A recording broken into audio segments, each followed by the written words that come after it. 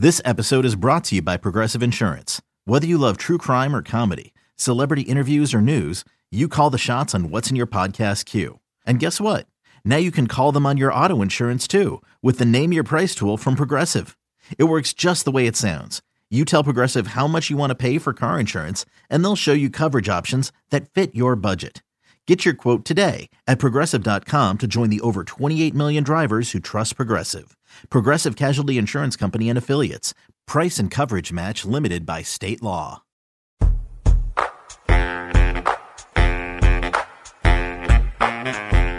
Back for another week, the Minor League Baseball podcast, the show before the show from MILB.com. Hi, everybody. Welcome in. I'm Tyler Mon, your resident anti-Pokemon Go person, apparently, and Sam Dykstra's in New York City. Hi, Sam.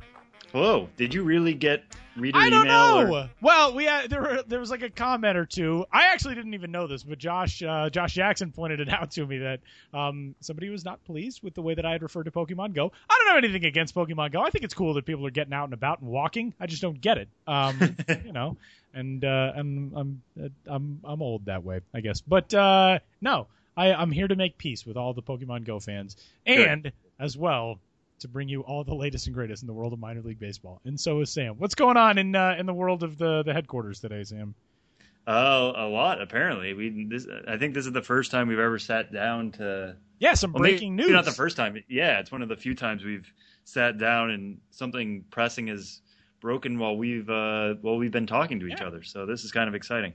Let's just start with that. Let's get rolling on Three Strikes today. Before we do, you can get in touch with the podcast at MILB.com. You can also head over to iTunes and wherever you get your podcasts and give us a rating and a review and a subscription there. Tell us all of your questions, thoughts, comments, concerns. And you can tweet at us as well. Sam's at Sam Dykstra, MILB, and I am at Tyler Mon. And we do kick off the show today, Three Strikes, with a little bit of breaking news, which doesn't really apply in podcast form because who knows when you're going to hear this. But we did just get the word that the Seattle Mariners and the Chicago Cubs have agreed to a trade. The trade deadline is coming up in just a little bit over a week and a half now. The Cubs and Mariners have come to a deal today that sends left-handed relief pitcher Mike Montgomery to the Chicago Cubs at the major league level in exchange for the now, as it appears, formerly 20th ranked prospect in the Cubs system. That is first baseman / more likely designated hitter Dan Vogelbach. Vogelbach was taken with the 68th overall pick in the 2011 draft in the second round. And Dan Vogelbach, very, very good offensive prospect. Defensively, he has always been a question mark. Now he lands in what really felt pretty inevitable for a time at an American League club. Your thoughts on this deal, Sam? It opens up a lot of doors now for Dan Vogelbach.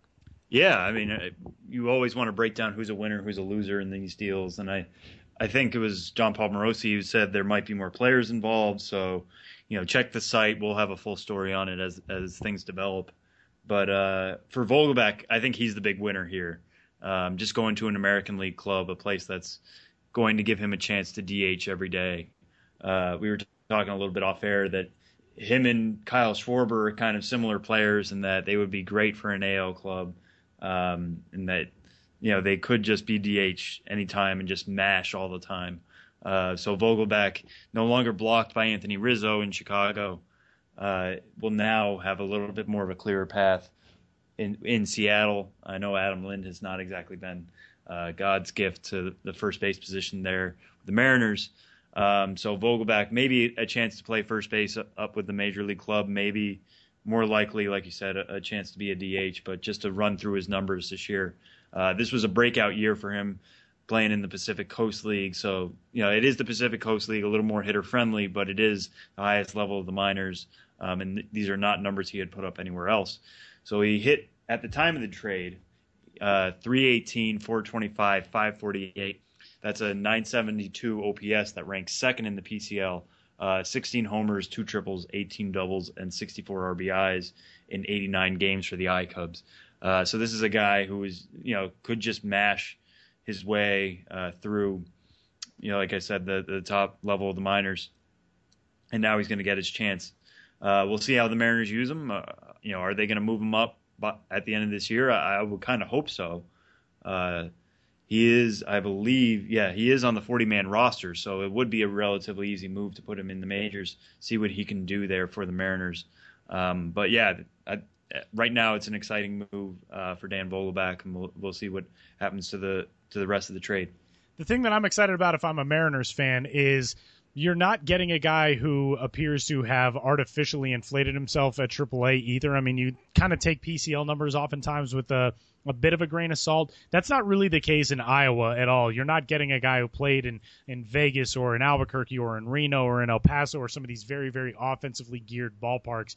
Des Moines Principal Park, the home of the I-Cubs, plays pretty fairly. Now he's going to be moving over to Cheney Stadium in Tacoma, which is maybe the most pitcher-friendly ballpark in that league. I don't expect that's going to affect Dan Vogelbach as much as it might other players. But the other interesting portion of this is that he's really one of the very last top prospects in that system from the pre-Epstein era in the Cubs last 5 years ago.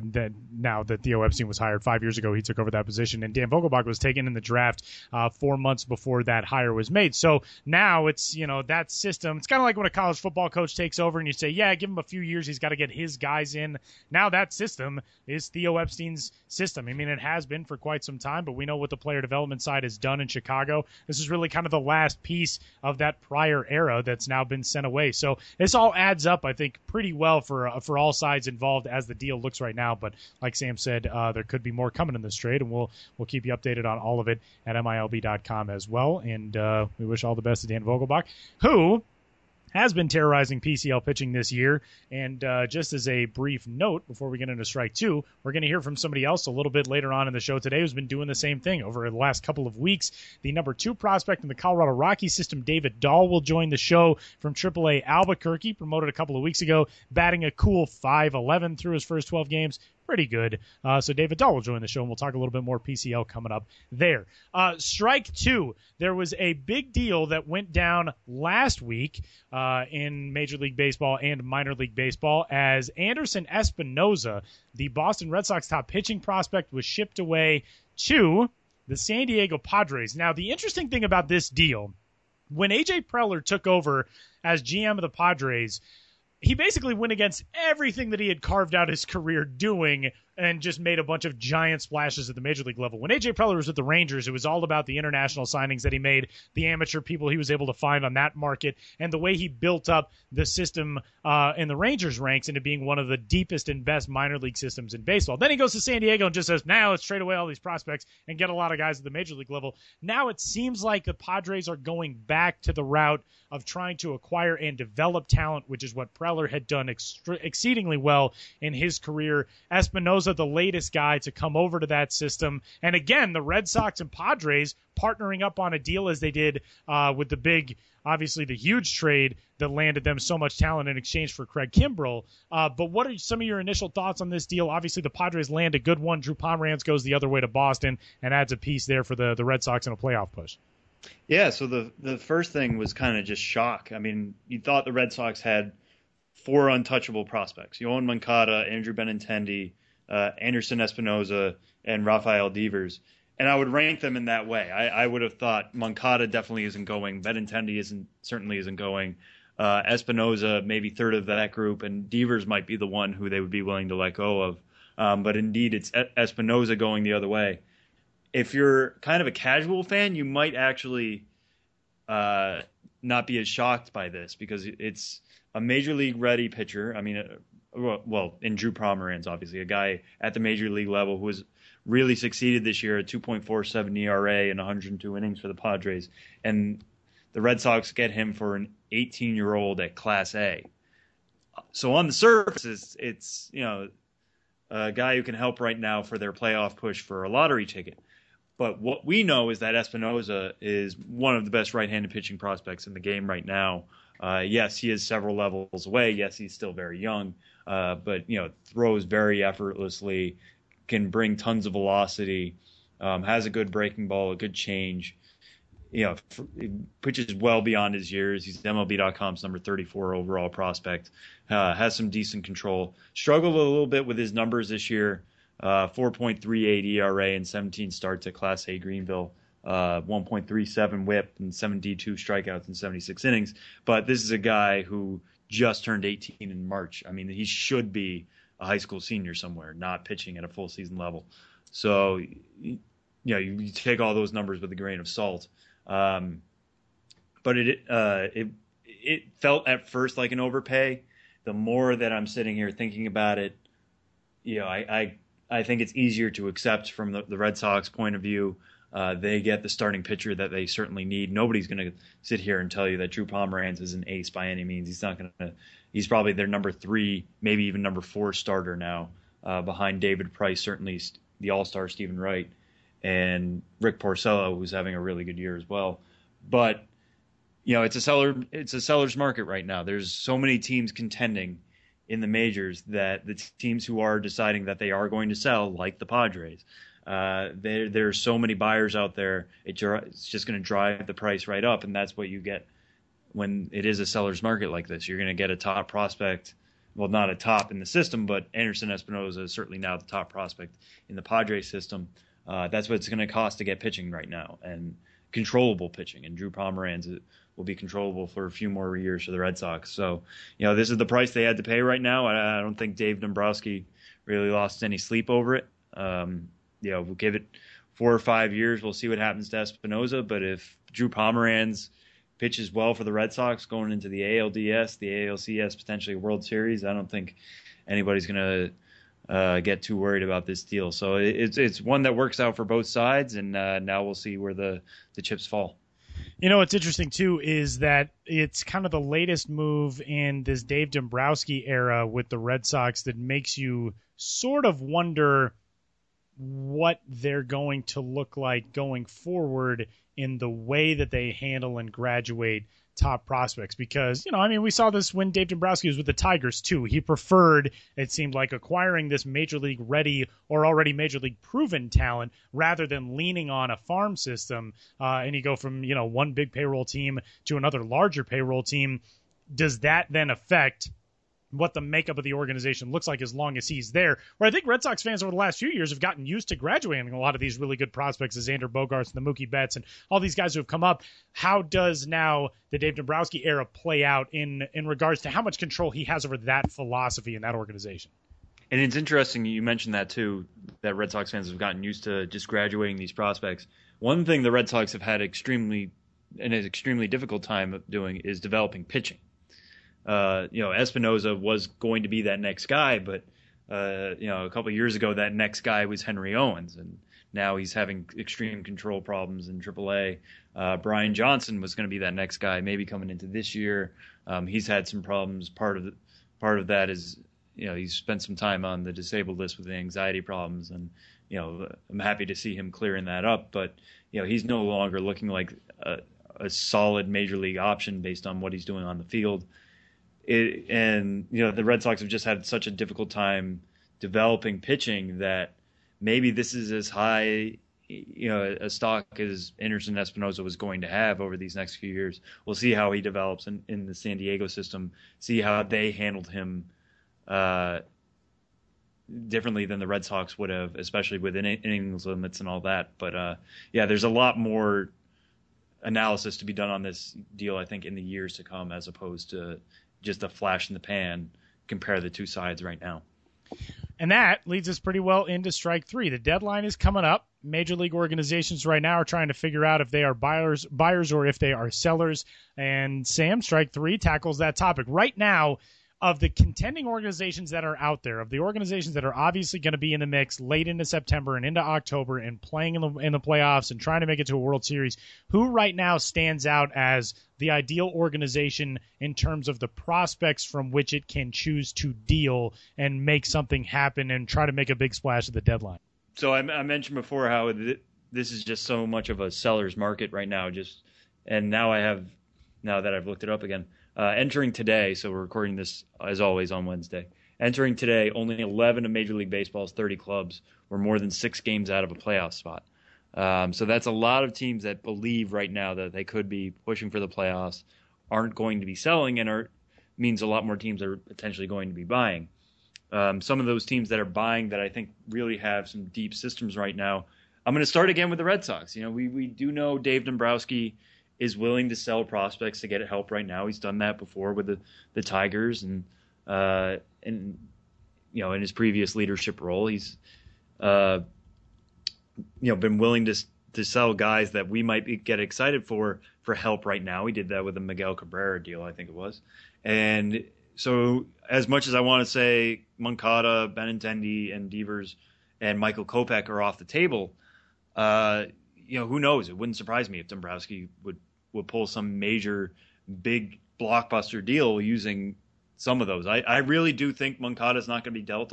You can make it a case that he's the top overall prospect in baseball right now, and I can't imagine there's a trade out there that outside of something for Jose Fernandez, say, that the Red Sox would make involving Moncada. But, we'll see. Dombrowski's surprised us before. Maybe he certainly has the pieces to surprise us again.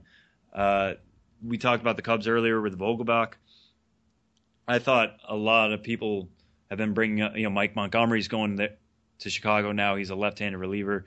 Does that take them out of the market for Andrew Miller? We'll have to see. But if they do decide that they still need more bullpen help, I think that's the one place that they do need help at the major league level. They do have enough top 100 prospects to bring back somebody like Andrew Miller or Aroldis Chapman from the Yankees. When we're talking about Gleyber Torres, Ian Happ, Eloy Jimenez, who we've talked about as a breakout star this year. Other guys, Billy McKinney is a top 100 prospect currently in MLB.com. His stock has dropped a little bit, but still, highly regarded. So they certainly have some pieces they can mix and move around. I think the two that are best, really well set up for a big deal, a deal that would help out their clubs, is the Rangers and the Indians. Joey Gallo is a guy we've talked about since this podcast started as a guy looking ready to bust down through the majors. He's performing well again this year. He's got a .930 OPS and 16 homers for AAA Round Rock. But again, he's still blocked by Adrian Beltre, who has signed an extension. And, so they're trying him out at first base, but there's Mitch Moreland there. They brought him up for a while earlier this year and didn't play him at all. So it's really unclear. Yeah, it's really unclear what the Rangers' thought process is with Joey Gallo. He's still, a top 10 prospect in the game, so he could bring back a pretty big size fish for the Rangers, and they need pitching help. And, Jonathan Lucroy is a name that gets bandied about with the Rangers for help behind the plate. So is Joey Gallo a guy who can move? It's certainly possible. If they don't move him, they also have Lewis Brinson, who's another guy who, might be a little bit blocked. He's at AA right now. As a center fielder. Luis Ortiz is a really young guy at AA as well. They have plenty of pieces. And I bring up the Indians. Brought up the Indians before on this podcast as I think maybe the breakout farm system of this year. Right now, the Tribe owns the best record in the American League at 55-38 entering today. They really need help in their bullpen as well. Would they be willing to move somebody like a Bobby Bradley, a Justice Sheffield, Francisco Mejia, Tristan McKenzie? The list goes on of guys who have performed well this year. Would they move one of those guys to get, say, an Andrew Miller or an Aroldis Chapman? They probably need help with left-handed pitching. The Yankees could certainly help there. If we're talking about a Miller or Chapman, that quality of reliever, they probably have to give up Bradley Zimmer or Clint Frazier. I don't know their willingness to do that. Those are two guys who are top 30 prospects in the game right now. Both played outfield, and the Indians need actual outfield help. So do they think Zimmer and Frazier could help out later this year or at least down the road? We'll have to see with Michael Brantley being set back as well. They have the pieces to make some deals to slowly improve their team, certainly lock down that AL Central. Are they going to be willing to dip into that, what is now pretty good depth at the minor league levels, or are they going to stay put? We'll have to wait and see, but I think they're pretty well set up to do that. Another team that I think could factor into the mix here, especially given what happened last year at the end of their season, is the Washington Nationals, who have a pretty decent high-end depth in their farm system. They're not going to move Lucas Giolito. They're not going to move Trey Turner. But does somebody like Reynaldo Lopez factor into a deal, a guy who made his major league debut just a couple of days ago? There is some really, really good talent at the lower levels of that system, too. Guys who are, at the Hagerstowns and the Potomacs of the world. And it seems like that's an organization that is kind of sick and tired of things falling apart as it did last year. You saw what the Mets were able to do at the end of the season and how they made that charge to the World Series. I think that really fired up the Nationals front office to want to make sure that something like that does not occur this year. And they need some help in a couple of different spots. Outfield, I think they could address, they need somebody in center field in that regard, kind of more of a true center fielder. They don't want to run Bryce Harper out there and play him in center field and risk injury there. I think they have the luxury, if they wanted to go out and make a deal, they are maybe a little bit under the radar as opposed to some of these other systems that are more flush with talent because, like I said, they're not going to give up those top two guys in Giolito and in Turner, but I think they could play into something too because of what happened to them last year and the fact that they do have a decent core of guys that they could pick from. Yeah, and Eric, I can never say his name right. I think it's Fetty. I think it's Fetty. I'm going to say Eric Fetty. He's another guy who's really performing well at High A Potomac. Yeah. Another top 100 guy. Guys, this is his first full season coming off Tommy John. So you mentioned Reynaldo Lopez, Eric Fetty. Austin Voth is doing well at AAA. A.J. Cole used to be a top 100 prospect, kind of petered out, but still holding down the fort at AAA Syracuse. And Wilmer Defoe. I mean, there's plenty of names that you go through there, and you're like, yeah, that could improve somebody's system. That could improve somebody's system without having to dip into the Giolitos, the Turners, and Victor Robles, who I think every system would love to have Victor Robles right now and have him blossom in their system. But the Nationals have him first, and he's probably a no-touch guy. But otherwise, there's plenty of other things to go in there to help the Nats in the NL East. So there's strike three for this week. We're going to go with one foul ball for this week's edition of Three Strikes as well, and it's kind of a bummer one.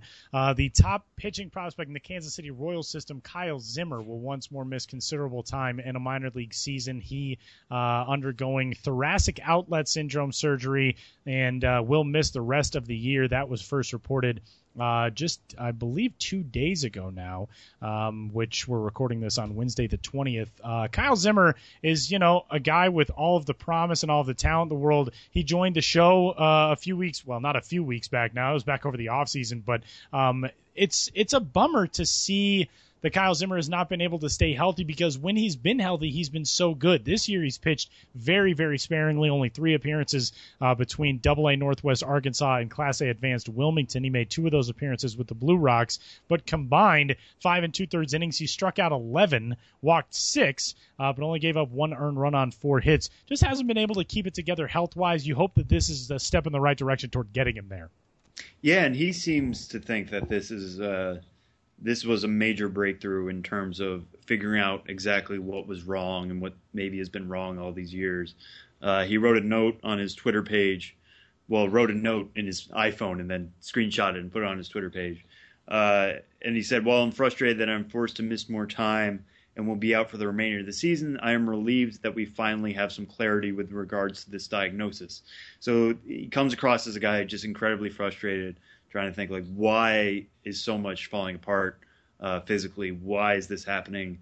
And it sounds like he is, like you said, relieved that maybe this is, the missing procedure that needed to happen a while back. Maybe, who knows? It's unfortunate that it means he's going to miss another year. We're probably not talking about him much as a prospect next year. Any kind of games he can get in after a surgery like this kind of feels like gravy, but we just hope for the best for him. And I do recommend going back and listening to that interview if anybody out there is a Royals fan or just episode number 47, by the way. There we go. So now you know exactly where it is.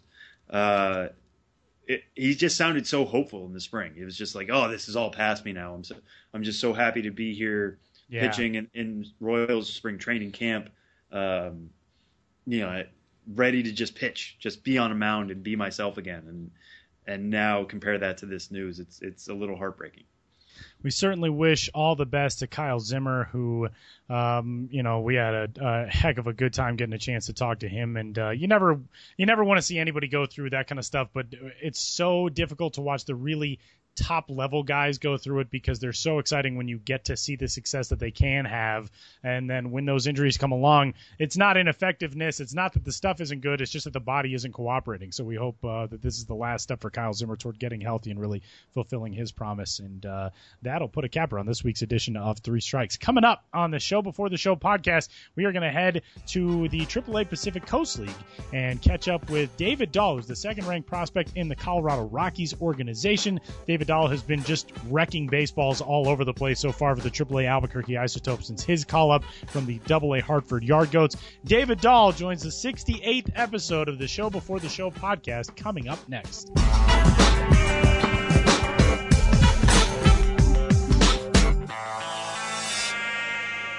Watch the Stars of Tomorrow today on MILB TV. Before they made it to the show, stars like Mike Trout, Bryce Harper, and Chris Bryant were on MILB TV. Subscribe today to get more than 5,000 minor league games streamed live and on demand, including games from affiliates of all 30 major league clubs. Select All-Star and postseason games are also included. On the go? Watch on your iPhone, iPad, or iPod Touch with the free MILB First Pitch app. Visit MILB.tv for details.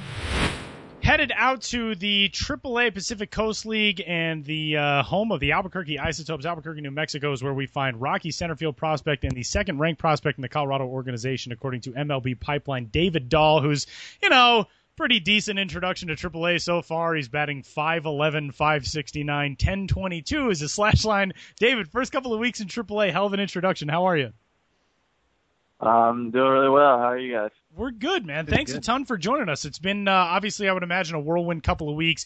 You get the call up from AA Hartford to AAA Albuquerque, mixing a Futures game appearance in there as well. And like I said, this introduction to AAA has been unbelievable. What have the last couple of weeks been like from your perspective?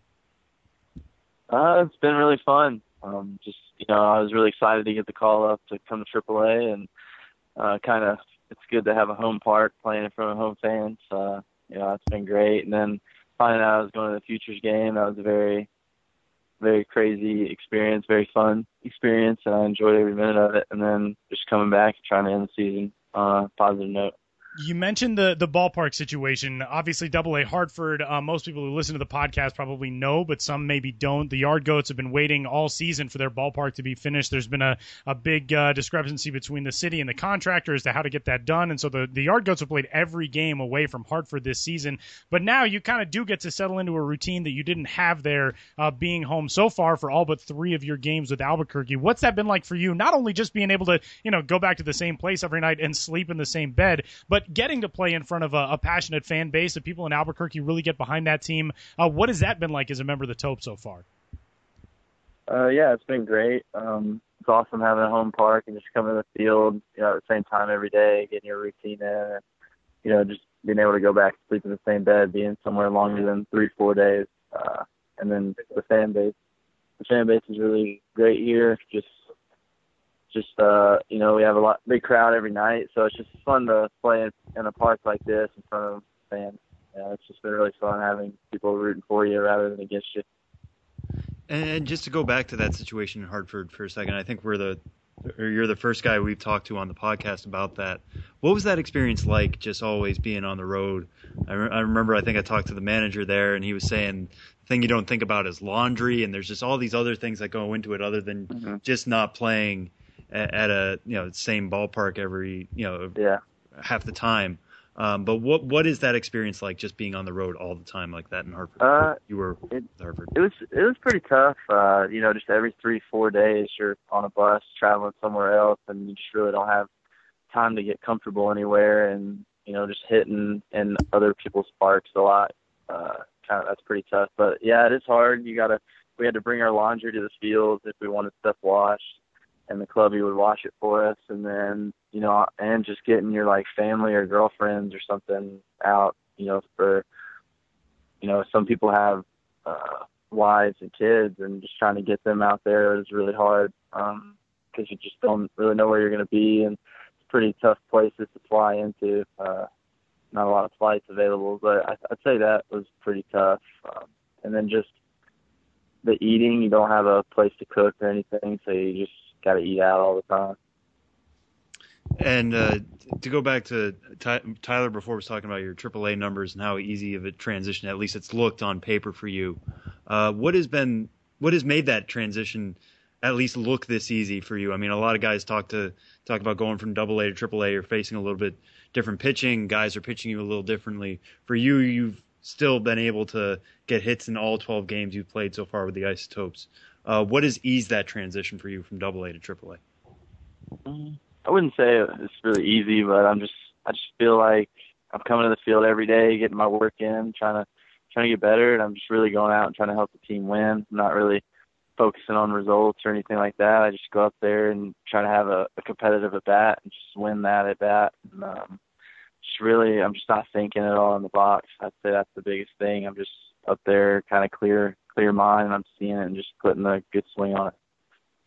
David, how much I got a chance to talk to John Shelby, who's the hitting coach of the Isotopes, after one of your games last week, and one of the comments that he made that I thought was really interesting was he said, quote, he's not really trying to be a pull hitter or a slap hitter. He's just reacting and showing great hand-eye coordination. And one of the things that got me thinking about is a lot of the guys that you're seeing at this level are probably guys who you haven't seen before, especially playing in AA in the Eastern League. So many of the parent clubs of Eastern League teams, their AAA clubs are in the International League. They're not in the PCL. So you probably haven't seen a lot of these guys.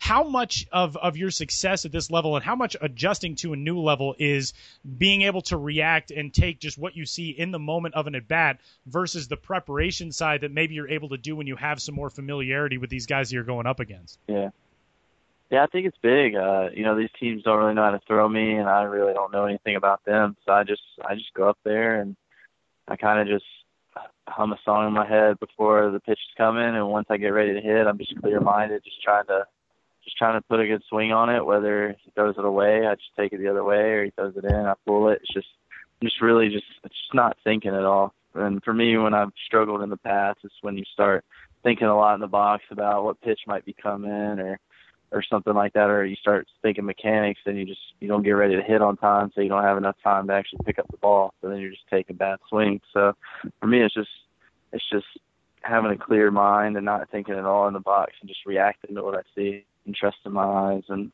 my swing. All right, well, I feel like I have to ask the obvious follow-up then. What is the song you're That's what I was humming gonna to ask. yourself? Yeah. It's just like a bunch of country songs. I just kind of change them up depending on what I'm on deck feeling, and just kind of changes. Does it change with the moment? Is there a certain song you hum? No, when they're guys all are on just base, kind of or- like chill. They're just like chill country songs. It just helps me relax. How often do you change your walk-up song? Well, this is the first time I've had a walk-up song all year. Oh, that's true. Place, That's a good point. Yeah. So, So not very often. I'm not going to change it. Yeah. For this year, you were already up to 88 games. That's 9 more than you played last year. You know, obviously when you had the freak spleen injury. But how much has it helped you this year to be on the field as much as you have? You know, you've had some injury problems in the past. How much does that kind of help for you just to be back on the field, be healthy for a full season, or through the first 4 months nice, now? It's tough when you're hurt, and just makes you realize how much you miss playing and how much you really love the game. So it's nice to be able to come to the field, take care of, what I need to do to stay on the field, and just got to keep doing that. But it's great to just be able to go out and play and have fun. David, we talked over the offseason for a prospect Q&A story that I put up on the site in January, and one of the things that you noted was getting ready for 2016. You were rooming in Arizona with Trevor Story and with Ryan McMahon. McMahon has been at the AA level as well this year with Hartford. There's a lot of stuff going on with his season. He's been introduced to first base a little bit this year. Obviously, the Rockies have a very talented third baseman at the major league level, so he's getting that action. And Trevor Story, all of a sudden, you guys leave Scottsdale. He is the story in Major League Baseball for the first couple of weeks, and probably should have been an all-star by a lot of accounts, and has had one heck of a rookie season. For you guys, especially for you and Ryan, having been with him every day over the offseason, what was that like watching a guy that you spent so much time working out with, hanging out with, playing golf with, all that kind of stuff, all of a sudden become the guy in Major League Baseball to start this season? Yeah, it was awesome to see that. Actually, Hartford, since we didn't have a home park, the AA team stayed a couple extra days in Scottsdale, so we were able to go watch Story's debut. And it was awesome seeing him. He had 2 home runs off Greinke, so that was just great to see. Just see how much work he has put in over the last couple of years, and see that transition at the big league level and what he's doing is just amazing. You know, one of my best friends on the team to go up and do that. It's awesome. I'm really happy for him. And we talk all the time still, just keeping in touch and stuff like that. So it's really exciting for him. And when you guys are talking, you know, you're talking to a guy who's in the major leagues, who is getting it done at that level. What kind of advice is he passing down to you, or things he's noticing about the majors, that kind of stuff? What kind of notes is he giving you? It's more just, you know, for me, just seeing where my feet are, just not worrying about anything, going out and playing.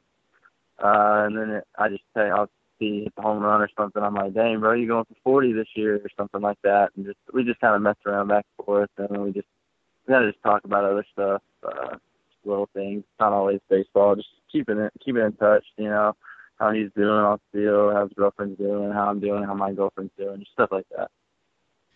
David, when you look at his season, his start to this year, where you are now is really similar kind of to where Trevor was this time last season. Got the call up to Albuquerque, was really successful there, and then there was a move at the major league level that opened the door for him going into 2016. The Rockies, obviously, there's a lot of conversation constantly surrounding, especially Carlos Gonzalez, but Charlie Blackmon now too, which is a guy who plays in a spot where you play. Do you think at all about what the next couple of months could hold, or what 2017 holds, or is this all just right now about, kind of trying to keep it where you are in Albuquerque with this really hot start? Yeah, it's something I'm really not thinking about at all. I'm just, I'm happy to be here in AAA and just trying to do whatever I can to get better every day, and whatever happens up there happens, and it's something I can't control. So I'm just trying to be where my feet are and just go about my business the right way and keep trying to get better. So whenever my opportunity does come, I'm ready. All right, a couple of quick ones for you. Number one, you're in Albuquerque, and you, I would assume, have a decent amount of time away from the field now as opposed to what the situation was like with the Yard Goats. So two-part question. One, are you a Breaking Bad fan? And two, have you driven around to look at everything in Albuquerque yet?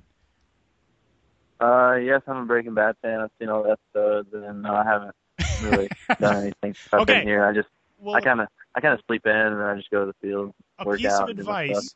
Last year, I talked to Tyler Matzik, who said when he was in Albuquerque, he and his wife did a little bit of driving around, and apparently the lady who lives in Walter White's house is not super friendly. So one day, if you guys all decide you're going to make a little day trip out of it, just don't linger too long in front of Walter White's house. That's a piece of advice I got from Tyler Matzik last year. But number two, one of the things that you mentioned in the off-season story that we did was that Trevor Story and Ryan McMahon got a very good deal of fun out of making fun of you for how you play golf. Have you been able to improve on that and kind of get them to lay off of you at all?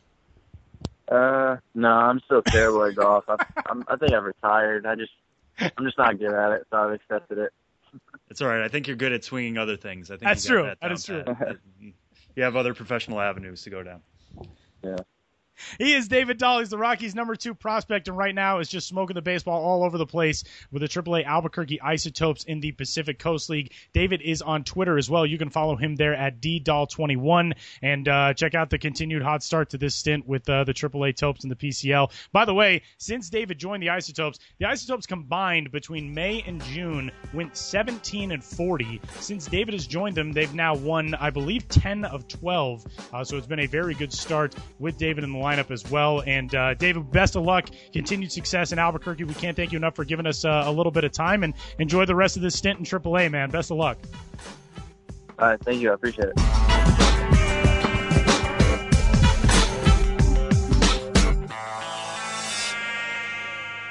Still rolling through some of the wide range of content that our good pal Benjamin Hill got from his trip through the Appalachian League, which I have now started to make sure I pronounce correctly every single time I say it. Ben, welcome back. What's up? Hey, good to be here. And yes, the Appalachian League. I will never say Appalachian again. I'm trying to teach myself to do the same, and yeah, generally I just stick with Appy, and then I know I'm not going to screw it up. Let's start, though, in the old Appy League, and let's start with the Princeton Rays. We talked a little bit about this last week.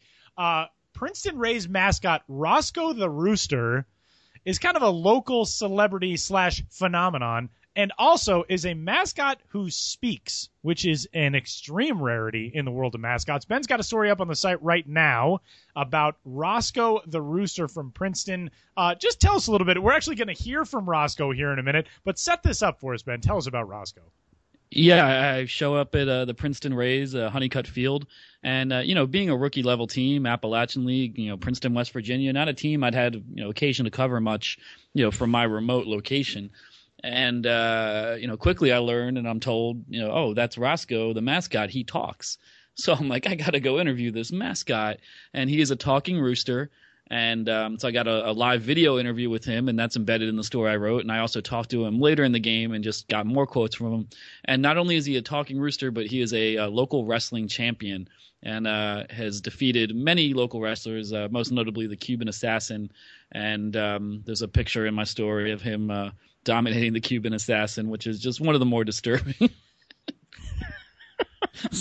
One of the more disturbing photos you ever see because he's staring right into the camera. Yeah, his expression doesn't change, and he's staring right into the camera as he's putting this guy in his signature submission hold. So this is why I do this job, so I can be in Princeton, West Virginia, and talk to a talking rooster. I cannot get over this picture. No, it's awesome. So if we could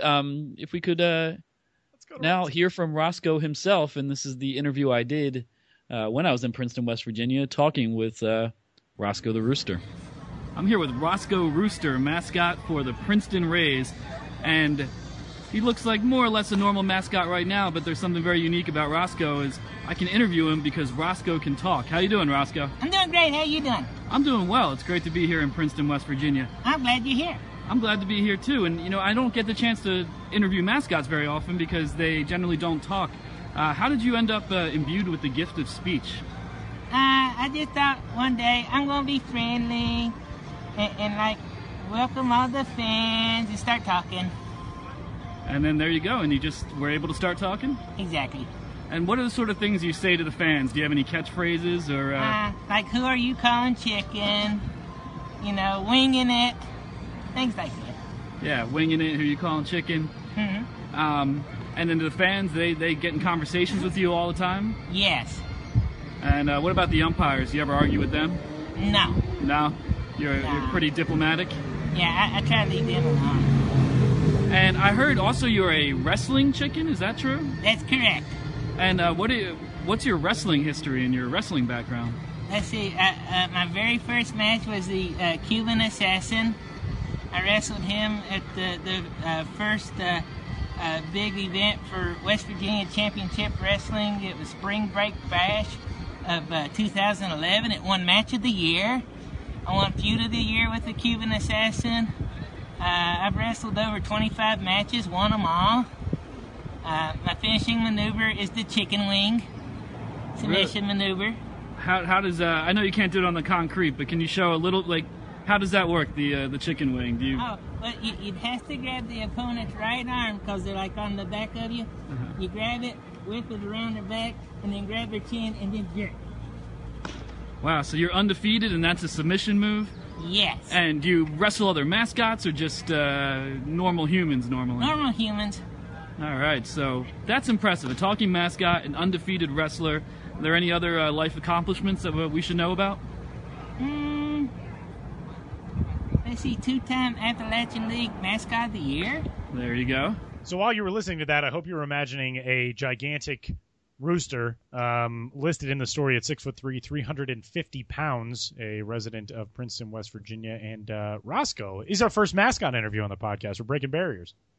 That's what we're here to do, break new ground and take this medium into uncharted territory. Uncharted mascot-born territory. The Appy League Tour continued in Bluefield, where Bowen Field hosts the rookie-level affiliate of the Toronto Blue Jays, the Bluefield Blue Jays, and Ben got a chance to catch up with there are a whole lot of characters like this in the world of minor league baseball. Bluefield's guy is a man by the name of Henry Belcher, whose nickname is Double Out. And Mr. Belcher here, there are a lot of fans like this that are kind of their own local folk heroes in being sort of the rallying persona for a fan base. But tell us about Double Out Belcher. Yeah, he was the loudest fan I've ever met. He's called Double Out because that's what he references. That's what he calls a double play. So if the opposition is up and there's a runner on base, he calls for the double out. And there's a Vine video in my story. I don't know. Are we able to play that one as well? Or? Yeah, we can play that one too. All right. So let's hear from him himself. he's calling the umpire. This is Henry Belcher, a Bluefield Blue Jays fan since the 50s, resident of the area at every game. And in this very short clip, he is calling the umpire a fat rat. Come on, man! Come on, you fat rat! Watch the game, fat rat! Oh man, you can never grow up. That's what baseball is for. Double out, fat rat. Also, Potato Head apparently is a chosen nickname of Henry Double Out Belcher for umpires, correct? Yeah, and he insults the umpires a lot. Who, when I was sitting around Henry, the umpires didn't even seem to be doing anything even remotely offensive. And he has this whole recurring insult line related to like, "Hey ump, I know you failed third grade 4 times." Like that's like the insult. Or you failed kindergarten 4 times because you failed the sandbox. Like very specific things. The sandbox is tough for some of us. Okay, it really was, and he's been coming to games since his dad. He grew up, he told me, in the coal mines in McDowell County, West Virginia. And, his dad was taking him to games in the 50s. And he said he became a huge fan of the Bluefield, who were then the Orioles, as they were for many years, in the late 50s when Boog Powell was a 17-year-old star there. And he said that Boog was in the stands one day. And I'm not sure why he was in the stands when he was on the team, but and saw Henry with a Coke and said, "That looks good right now." And Henry went and got him one and then took off his hat and said, "It's on me, sir." And had this moment of connection with Boog Powell. And he says that's what turned him into the baseball freak he still is today. And if you go to a Bluefield Blue Jays game, you will not miss him. Really adds to the atmosphere. I would not recommend sitting near him because the dude is relentless. I can see how if you're a season ticket holder, you might just be a little like, ugh, enough. But I love guys like that because they give me something to write about, and they really do add to the personality of a stadium. Boog Powell has a barbecue stand at Camden Yards, right? We should go because he says double. He out. says you can ask Boog Powell about this. We should commission someone in Baltimore to do that. Yeah, let's do that. We're going to take a podcast field trip to Baltimore to get Boog Powell about this. To confirm this story that a young boy bought him a Coke in 1959. And then show him a picture of Belcher and just say, Can you identify this young man? Yeah. So there we go. That's on the to-do list. And we'll just kind of pivot to promos here. One of the, I don't know if it was cooler. It's definitely one of the most unique I've seen out of this year. The Bowie Bay Sox are changing their names to what? To the Bowie Bay Sox. And, so if you see this in a press release or see it in a tweet, it just says, It'll look very confusing. Bowie Bay Sox changed name to Bowie Bay Sox, or Bowie Bay Sox changed name to Bowie Bay Sox. It's the exact same wording, but it is Bowie, Maryland, where the team plays. They're becoming Bowie Bay Sox for one night only, and that is was it this Thursday, I believe, or is it Friday? Friday, yeah.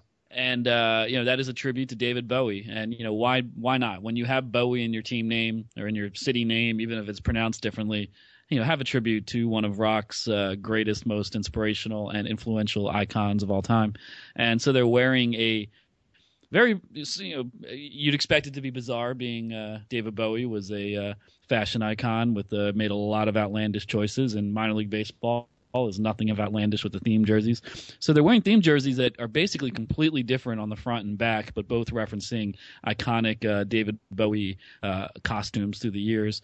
The back of the jersey is kind of like a British flag looking thing, which I believe was a later costume for Bowie, maybe around Earthling or sometime around then. I don't know. I'm not the biggest knowledge or most knowledgeable person when it comes to Bowie's sartorial choices, but this is a really cool theme jersey and a really cool way to honor a cultural legend and tie it into your own team as well. Bonus for any Bay Sox player who does the Ziggy Stardust face paint. Yeah, that'd be cool. Hey, I don't know if you can do the eye black. Why can't you just do the all? Yeah, that's true. Just make it even whiter. Yeah. I don't know. What was that in the NFL? Used to do that. John Randall played for the Vikings for a long time. He used to just smear. He'd have like big fangs coming down from his eyes. And then I think the NFL, because it's the NFL, they made him stop. Yeah, Bryce Harper kind of does it. Harper does a little bit. For the longest time, just had this big streaks down his cheeks. Yeah, it's like a very, it's It's a gritty baseball thing. Somebody do the lightning bolt. If it's not actually called a lightning bolt. I don't know. Last week I made reference to Pokemon Go in a somewhat disparaging way, and the natives were not happy with that. So my apologies to the Pokemon Go community. Somebody with the Bay Sox, both spelled Bowie. Somebody with the Bowie Bay Sox this weekend. Go ahead and give that a shot. That's coming up on Friday. All of those mere appetizers to the main course this week, which is something we've been really excited to talk about for a few weeks, and now the cat is officially out of the bag, and we get to talk about it. Last year, as Ben describes him, magnificent Sean Kane came up with a fantastic logo for Ben's Biz, and that logo is now something that you can wear for yourself. Ben, give us all the details. Yeah, I through doing this job and wanting people to identify me and read my stuff and keep the audience growing, that's sometimes at odds with my natural disposition of kind of an introverted person, and so I always feel super proud and yet profoundly awkward when this kind of thing comes about. But I made it come about, and it has happened, and there is now me on a T-shirt. The Ben's Biz logo is on a T-shirt, and it's made by Retro Brand. It's a really soft, comfortable, well-fitting T-shirt. Yeah, and that's one of my favorite brands of the original Retro Brand stuff. Everything they make is awesome. Yeah, it's really good stuff, and it's got the logo, as Tyler mentioned, created by Sean Kane, front and center on the T-shirt. So if you've ever wanted my face on your body, now is your chance. There are not too many for sale because I don't really know what to expect in terms of what the demand for this is going to be. And as I tried to make clear in the post, this is not a money-making endeavor, and I'm not trying to, transcend my humble roots as a writer. But, what I do and the niche I have is I'm glad that a lot of people find it interesting, but I still feel there's always room to grow, and anything I can do to kind of promote the brand and promote the Exploring America through minor league baseball concept is something I want to do. And yeah, I do have to admit I take some pride in that now you can go to the Milb store. The Milb store, where you can buy all manner of minor league merchandise. Type in Ben's Biz, and there it is, $20. And a portion of the proceeds do go to minor league baseball charities that helps with all sort of things, disaster relief and youth baseball and youth sports initiatives and all sorts of things within minor league communities nationwide. And so I'm excited about it. And if you do get a Ben's Biz T-shirt, please send me a picture, tweet it that you're wearing it. I want to continue to build this improbable legion of supporters I have who I meet at the ballparks and whose company I really enjoy and whose continual readership I am deeply appreciative of. So if you want to continue to support and maybe spread the word a little bit and want a comfortable T-shirt with my face on it, I would be truly honored if you would buy one. Just real quick before Sam jumps in here, I just want to point out there's a couple of pictures of Ben on the blog post right now. 3 observations. 1, Ben looking very fit. 2, the haircut, which I haven't seen in quite some time. The hair looks terrific. 3, yeah, I got that haircut in Johnson City at a kind of hipster barbershop.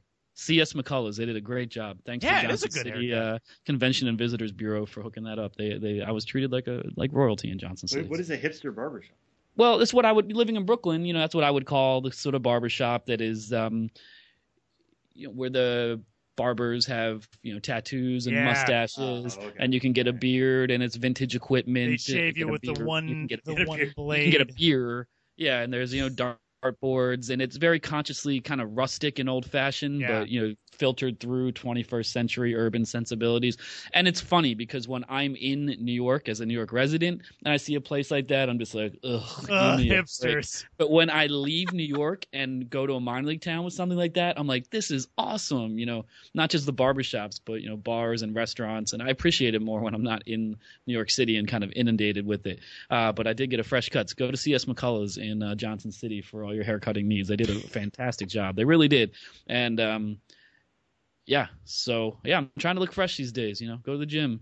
I said I was going to be the most in shape minor league baseball writer of all time going into this season, and I'm not sure if that's true. But you got me beat. Maybe. I think Sam's more in shape than me, and he's a minor league baseball writer. So already I'm losing this battle. Anyway, you can get a shirt. And another aspect is there's not a secret, but a special not for sale Ben's Biz T-shirt. Yeah, this is really cool. Only for designated eaters, as many people know, and many people don't.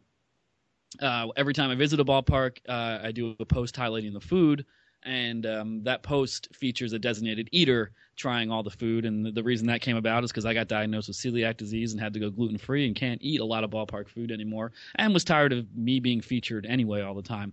So always appreciate the designated eaters and meeting people around the country who volunteer to be designated eaters. From now on, when I go on a road trip, starting with my next one, August 1st in Sacramento is when it kicks off, all designated eaters will get the designated eater only Ben's Biz designated eater shirt, and it's got a special designated eater logo, and I hope just people get a kick out of that, and it's something that I hope people will wear, or at least think of as a fun souvenir from a bizarre and hopefully memorable and fun night at the ballpark.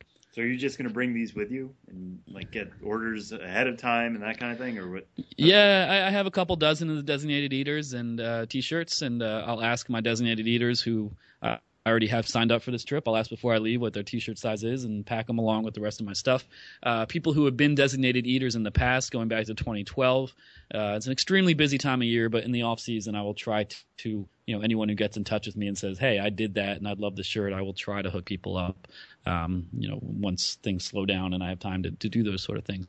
But yes, there's a designated eater, not for sale shirt. And if you just want the general logo shirt, check it out in the Milb store. Just Google Milb store, whatever the URL is. I should know that. I'm not a very good pitchman, but you can find it and you can read the post on my blog where there's plenty of links to the Ben's Biz t-shirt. And my blog is bensbiz.mlblogs.com, or you can just Google Ben's Biz. You know where to find me, and please get in touch, and let's keep this train rolling. It is, in fact, milbstore.com. You can go find the shirt there. Also, my last observation from the photos, I love in true New York fashion how outside of the palatial Milb estate in Chelsea Market, there behind Ben are two cars on the same side of the street going southbound. And what would that be, like 9th Avenue? They're like perpendicular to each other, which is just like, to me, the perfect little microcosmic shot of New York traffic right behind you. There's one taxi facing the light, and there's one that just appears to be ready to drive like directly onto the sidewalk, and I really like that about that. There's no respect for the modeling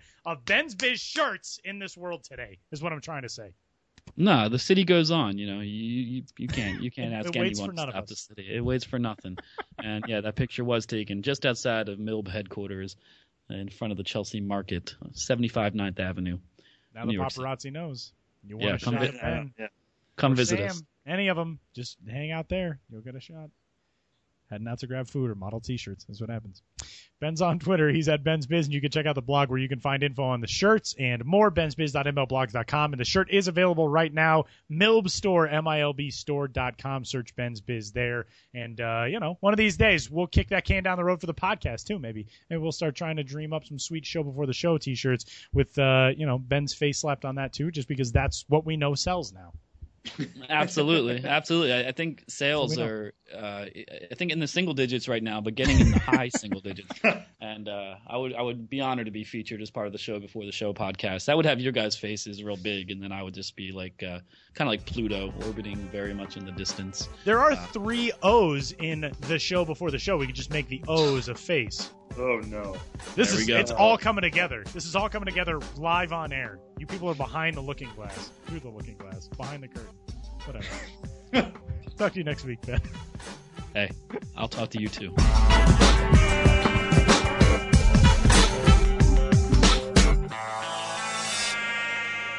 David Dahl and Benjamin Hill are 2 guests this week. David Dahl's on Twitter. He is at ddahl21. Big thanks to David. Again, you can keep following the ridiculous start he's had to his AAA season on MILB.TV. Big thanks to Ben as well. He is at Ben's Biz on Twitter.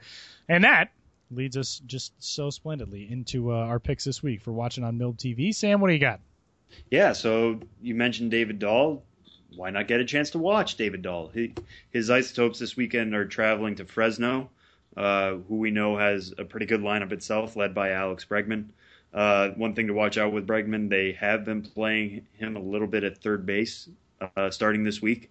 So if you're an Astros fan who wants to see, can this guy actually handle the hot corner? Well, you'll get your chance maybe to see that this weekend, while also tuning in to see David Dahl, which would be a twofer. So, those are 2 top prospects playing in the same game. That should be a fun one. I think they're playing both Saturday and Sunday. So if you get a chance this weekend, that would be the game that I would tune into. What about for you, Tyler? This would be the game that I would tune into if everything continues as it is right now. On Sunday afternoon, 1 o'clock Eastern time, top prospect in all of baseball, not just Washington Nationals prospect, Lucas Giolito will make his second appearance for the AAA Syracuse Chiefs. That is a scheduled matchup with the Rochester Red Wings coming up at 1:05 Eastern time on Sunday. But that does line up with a spot in the Washington Nationals rotation that may need somebody to fill it as well. Obviously, Lucas Giolito made his Major League debut a couple of weeks ago. He could be the guy to fill that. So if he gets the call, he's not going to be on MILB TV. But if he is, check it out because Lucas Giolito more than certainly worth the hype. Yeah, I feel like if you're a Nationals fan, you'll know where he's going to be. So if he's in Syracuse, that's always one to watch, and after he had a pretty good successful debut, you have to see if he carries that into that next start with the Chiefs. Yeah, last time out, 6 innings of scoreless ball, 6 2/3 actually, allowed 1 unearned run, so the ERA is at 0, struck out 7 and walked 2. Very good at baseball is Lucas Giolito. And that will do it for this week's edition of the Show Before the Show podcast. Again, you can get in touch with us, podcast at MILB.com. Tweet at Sam, he's at Sam Dykstra, MILB. Tweet all of your hottest Pokemon Go takes at me. I am at Tyler Mon. And you can check out Ben's Biz and the T-shirts at milbstore.com. And the blog is bensbiz.mlblogs.com as well. And head on over to iTunes and give us a rating and a review and a subscription and all that kind of stuff. And we'll talk to you next week. Enjoy the last full week of games before the trade deadline. And then who knows, all hell could be breaking loose for your team and your favorite prospects. So enjoy them all while you can because things get a little bit nuts from time to time as we approach the end of the month of July. But we'll be there to talk you all the way through it. Have no fear. We'll talk to you next week.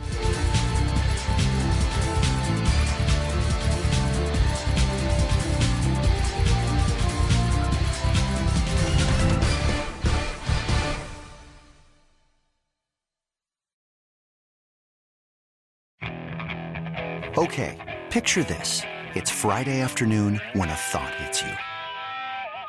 I can waste another weekend doing the same old whatever, or I can conquer it. I can hop into my all-new Hyundai Santa Fe and hit the road. Any road. The steeper, the better.